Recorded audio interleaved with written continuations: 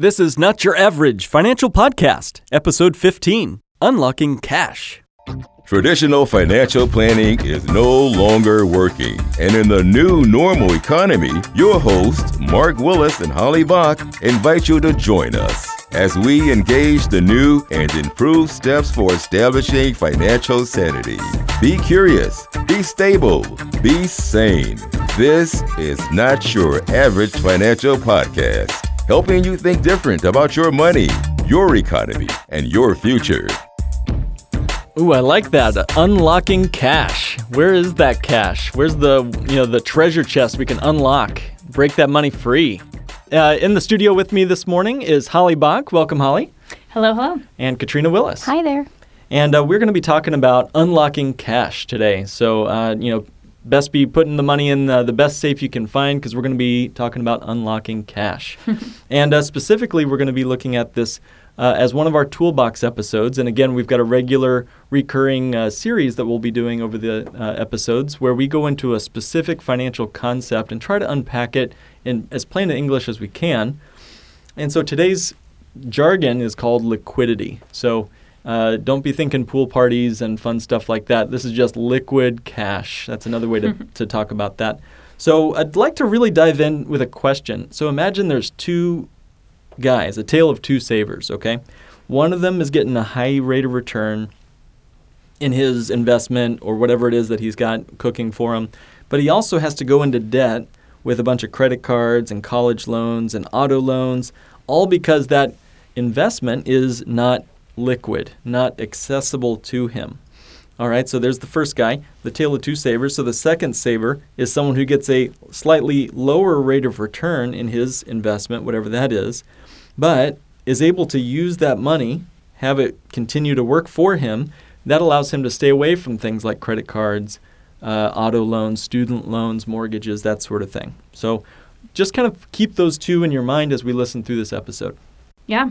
And just real quickly, when it comes to liquidity, want to reference back to episode 2 real quick, where we kind of talked about the average American and kind of the situation that the average American is in when it comes to saving. And so we brought up kind of this stat where 47% of Americans wouldn't be able to come up with $400 to cover an emergency.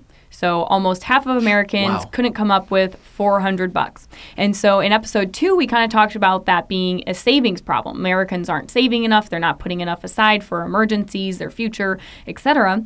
But really, in this episode, want to talk about how that's also, it's partly a savings problem, but it's also a liquidity problem.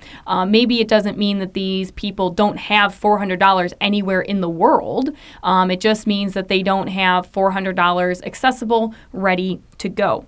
So they might have $400 in, a 401k, or they might even have it in investments, but that means that they would have to pay penalties to get access to that money, or maybe even take a loss. What happens when that emergency comes up, but then, the stock market's down? Well, you'd have to sell your, sell your investments at the bottom and, to be able to cover that emergency. And that's not to your benefit at all. Key concept there, Holly. I mean, what you're describing is what we call paper profits. The stock is only worth what someone's willing to pay for it on the day you need that money, right? So to get that money out of that stock or whatever, to make it liquid again for you to spend on gas and groceries or whatever, you've got to hopefully find some sucker who's willing to pay you as much as possible, more hopefully than you paid for it back in the day.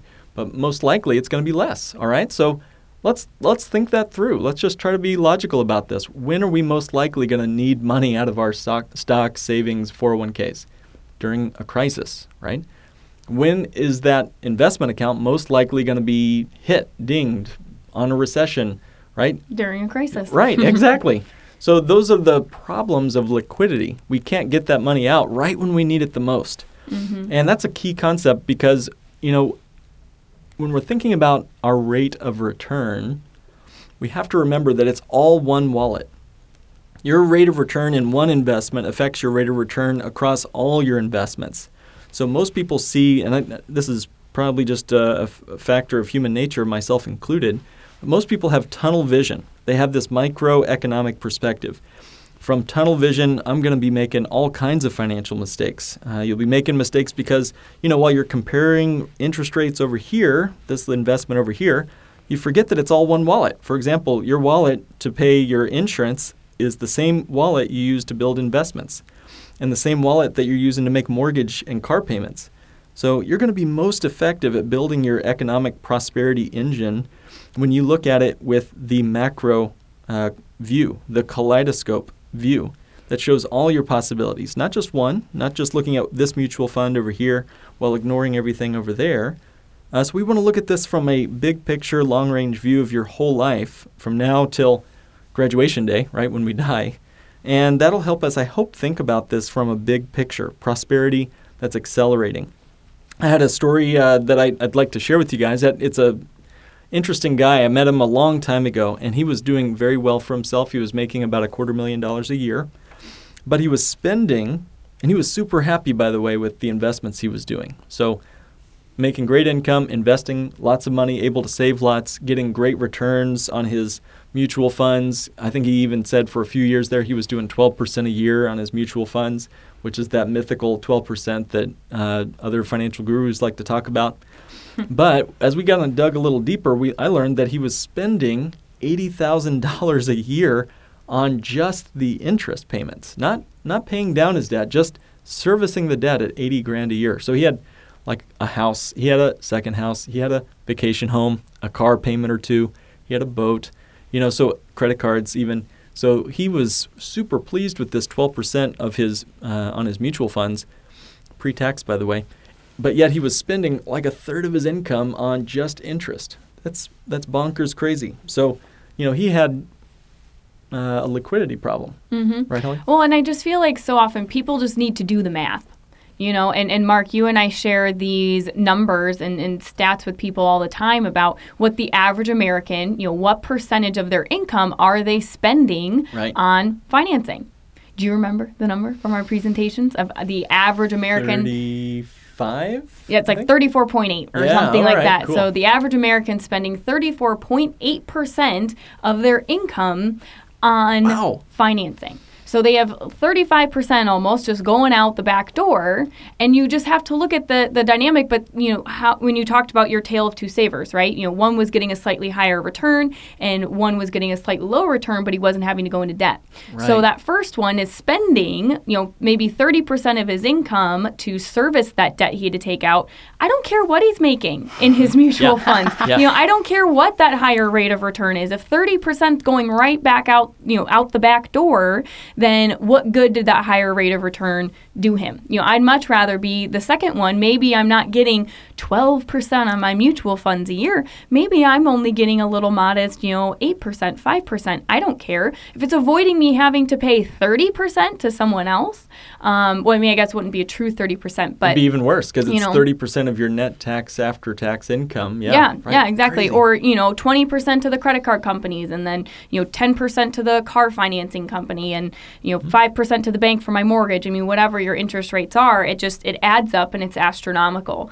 And I think so often, like you're talking about the tunnel vision, people, they compartmentalize their finances where they look at, hey, here are my investments and this is what they're doing. And I'm told that my investments are doing great if I'm earning, 10, 12% a year. And so then they compartmentalize it where they say, okay, I'm getting my 10%, push it off to the side. They look at their debts and they're like, okay, well, I'm told that I'm doing great if I'm only paying, 5% on my car loan or 10% on my car loan. So therefore, check, that one's in the good column. And they don't realize the dynamic between the two of it doesn't matter what your investments are making if you're paying 20, 30% to the banks for your loans and credit cards and things like that. So it's not it's like any injection, right? It's not the rate of the injection, it's the volume of the injection, all right? So it's not the rate of return, it's the volume that you can save or the volume that you have to spend and give to a banker. Yep. And liquidity is the solution, to that problem. Liquidity is how you're able to avoid having to go into debt and taking on those finance charges. And when it comes to, having liquidity, you want to have the money ready to go for emergencies, for when things come up, when you need to make purchases, and also for opportunities. Like that's certainly not something to be overlooked. I mean, so often, people will say, "Oh, this great opportunity came my way the other day, but I couldn't do it," or they would have to go to a bank and get a loan in order to capitalize on that opportunity. But sometimes, though, opportunities are cash-only offers. You can't use debt in some cases, especially in real estate. I know it's fairly common. So you might have these great opportunities come across, but if you don't have liquidity, you can't capitalize on it. And so liquidity, how much is too much? How much liquidity do you want? Mark, I think you asked me this question, well, how full do you want your gas tank? Well, all the way. I want to have as much as I possibly can to be able to capitalize on those opportunities, cover emergencies, and make sure that I'm never going into debt, aside from maybe a mortgage. Yeah. Yep. So what vehicles are liquid? We've got cash, bank account, like the savings account, which, Holly, you said in the last episode, you're looking at a growth factor of 0.001% if you're lucky. I think I have an extra zero on mine. I think I added 3 more, so actually you were generous. I feel generous. CDs might be liquid. They do actually hand out microscopes now when you go open your savings account so you can see that interest. It's very generous of them. Let's see. Money market accounts are liquid. Money market funds are liquid. Whole life insurance, if it allows loans, is liquid. And the BOY policies are liquid. You can get that money in 3 to 5 business days. BOY is bank on yourself? Right, bank on yourself. So what are the first steps to getting liquidity? That's the question everybody asks. If I'm in jail and my stocks are locked, how do I break free and how do I get access? Good question. So the first thing is you want to age your money. So you want to live on last month's income as fast as you possibly can. Break the paycheck to paycheck cycle by living on less than you make. This is a challenge, but it's doable. First couple of months doing this, you'll have to probably cut back significantly. But over time, you can start to expand again because you'll have that liquidity and you'll be able to be ready for those emergencies when they come. Mm-hmm. You'll want to build up an emergency fund. This is a big one. Ideally 2 years, of income. Save it so that you can access it when times get rough because we all experience crisis points in our life. So the emergency fund cash is really important point of liquidity. So the only way to accomplish this is to consistently spend less than you earn, and you hear this over and over and over and over. Yeah, Mark, do you have any ideas on how you can spend less than you earn? Well, I think it comes down to making the adult choice, right? We're going to start adulting here and living within our means. Mm-hmm. It's just it's the hard but honest truth. No amount of rate of returns or fancy investments can help overcome the spending problem. Mm-hmm. Yeah. And some people get a windfall, and in those moments you can really up your game. Because when you do have a windfall, you create liquidity for yourself. And it's a matter of where you end up putting the money that you receive. So be sure not to put it in a lockbox. Put it in something that you can access and keep it flowing. You want to learn to live on old money. So there's a cool software called YNAB, and you can get it online. And it's got multi-user functions, so you can budget with your spouse. It's interactive, pretty cool. And they have a box in the upper right-hand corner of that software that tells you how old your money is. So the bigger that number is on how many days old your money is, the better off you are for liquidity reasons. And when you have more than just a flat tire fund and you have more than 30 days of expenses saved up, when that bill does show up in the mail, you just pay it. There's not any stress. So what a concept again. Yeah, you want your money older than your cheese in your refrigerator, right? Wow. We share a refrigerator. For the record, we don't have old cheese. Given that there's just so much living on paycheck to paycheck and having that liquidity problem, I think even just a month's supply of bills in the bank would provide, what kind of life could we live if every American had that ready to go just to pay the bill when it came through? Well, it's about peace of mind. Right. Liquidity can provide that peace of mind. It can alleviate stress. It can, have the burden of bills and imagine all those nasty feelings and things that you feel when bills come in the mail and it's getting towards the end of the month and you're starting to feel stressed. Like, imagine all that being gone. just eliminated. And that's what liquidity can do. When you know you have enough sitting there ready to go to cover the bills, cover the expenses that are coming up in that month, it's peace of mind, it's lack of stress, and it's great. It's liquidity. That's what liquidity can lead to. And then also wanted to cover a couple other, benefits of liquidity. So we kind of mapped out what we felt were, 7, let's call them the 7 biggest benefits of liquidity. Okay. And so the very first benefit of liquidity, besides the peace of mind I just talked about, is no high interest finance charges. So that was actually what we were kind of talking about towards the beginning of this episode. When you have liquid funds ready to go, you don't have to go into debt.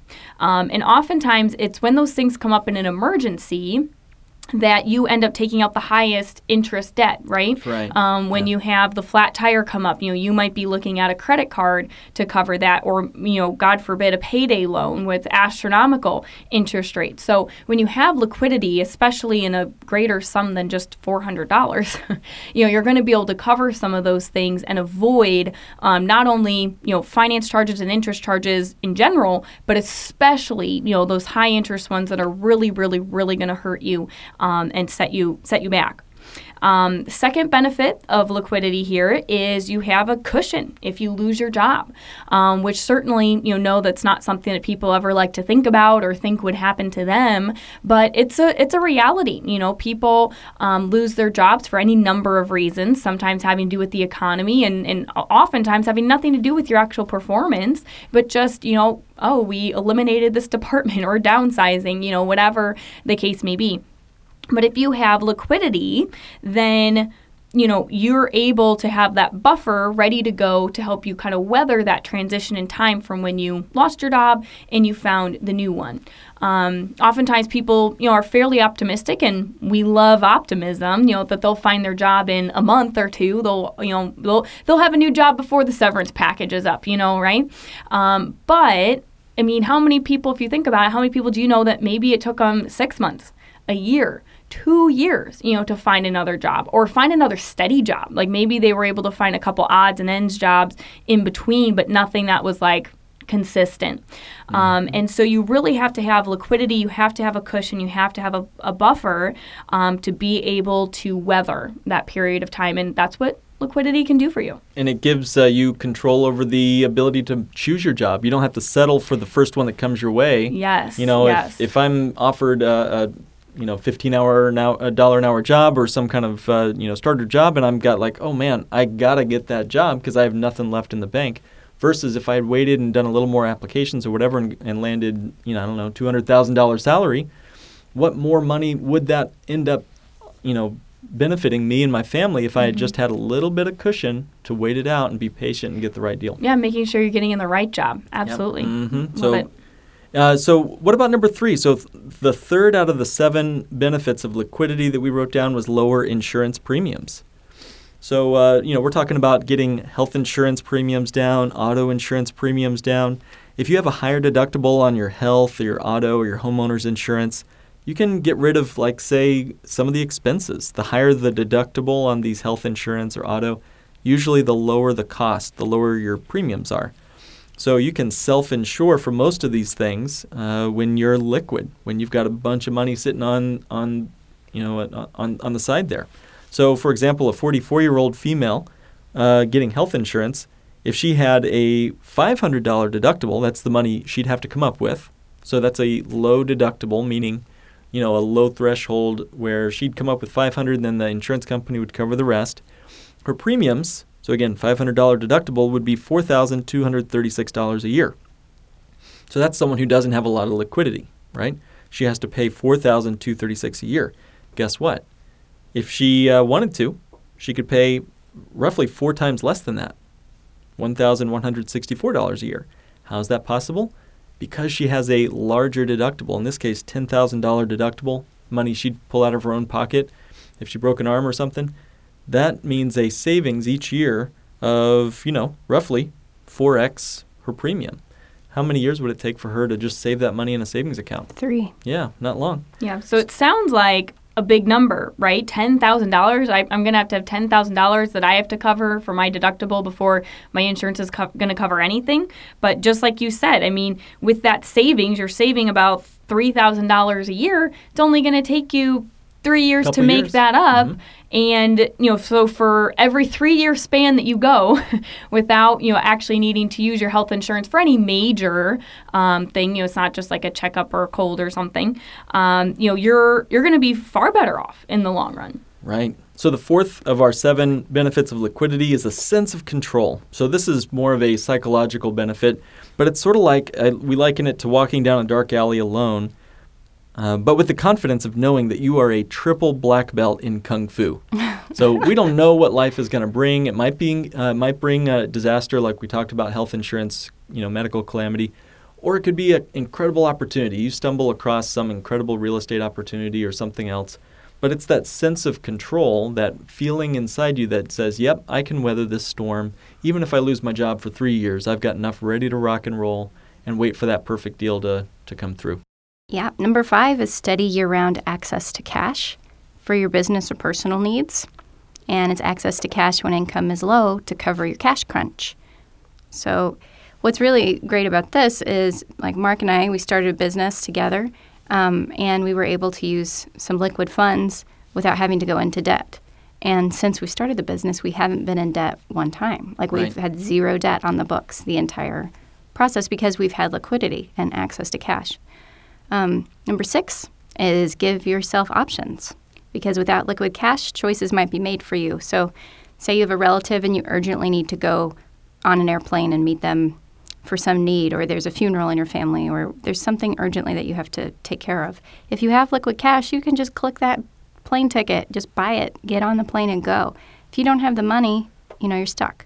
So giving yourself options is good. And another piece in this that I just want to circle back on is the element here that really works at the beginning is the discipline of time.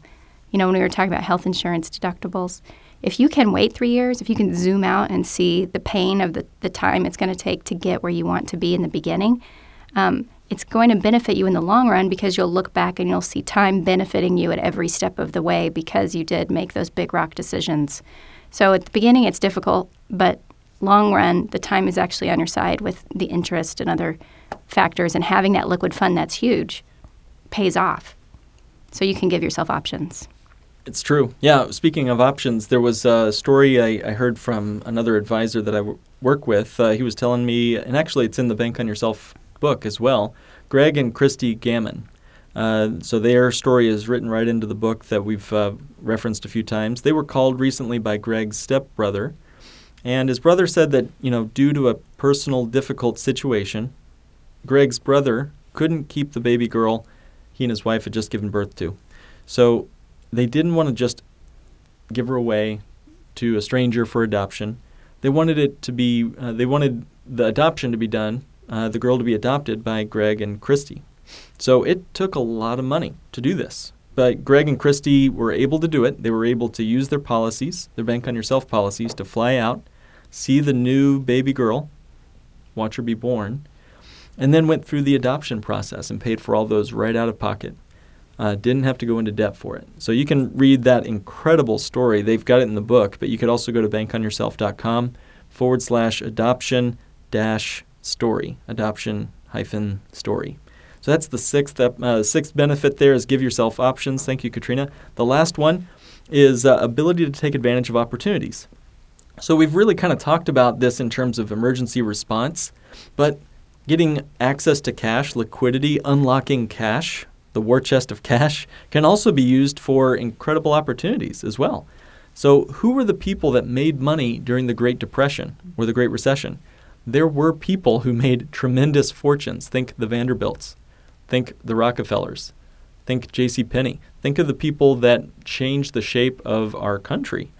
These were people who had money ready to go, dry powder for when the opportunities arose. When they saw the Great Depression, or most recently the Great Recession, coming, they were like, wow, everything's on sale.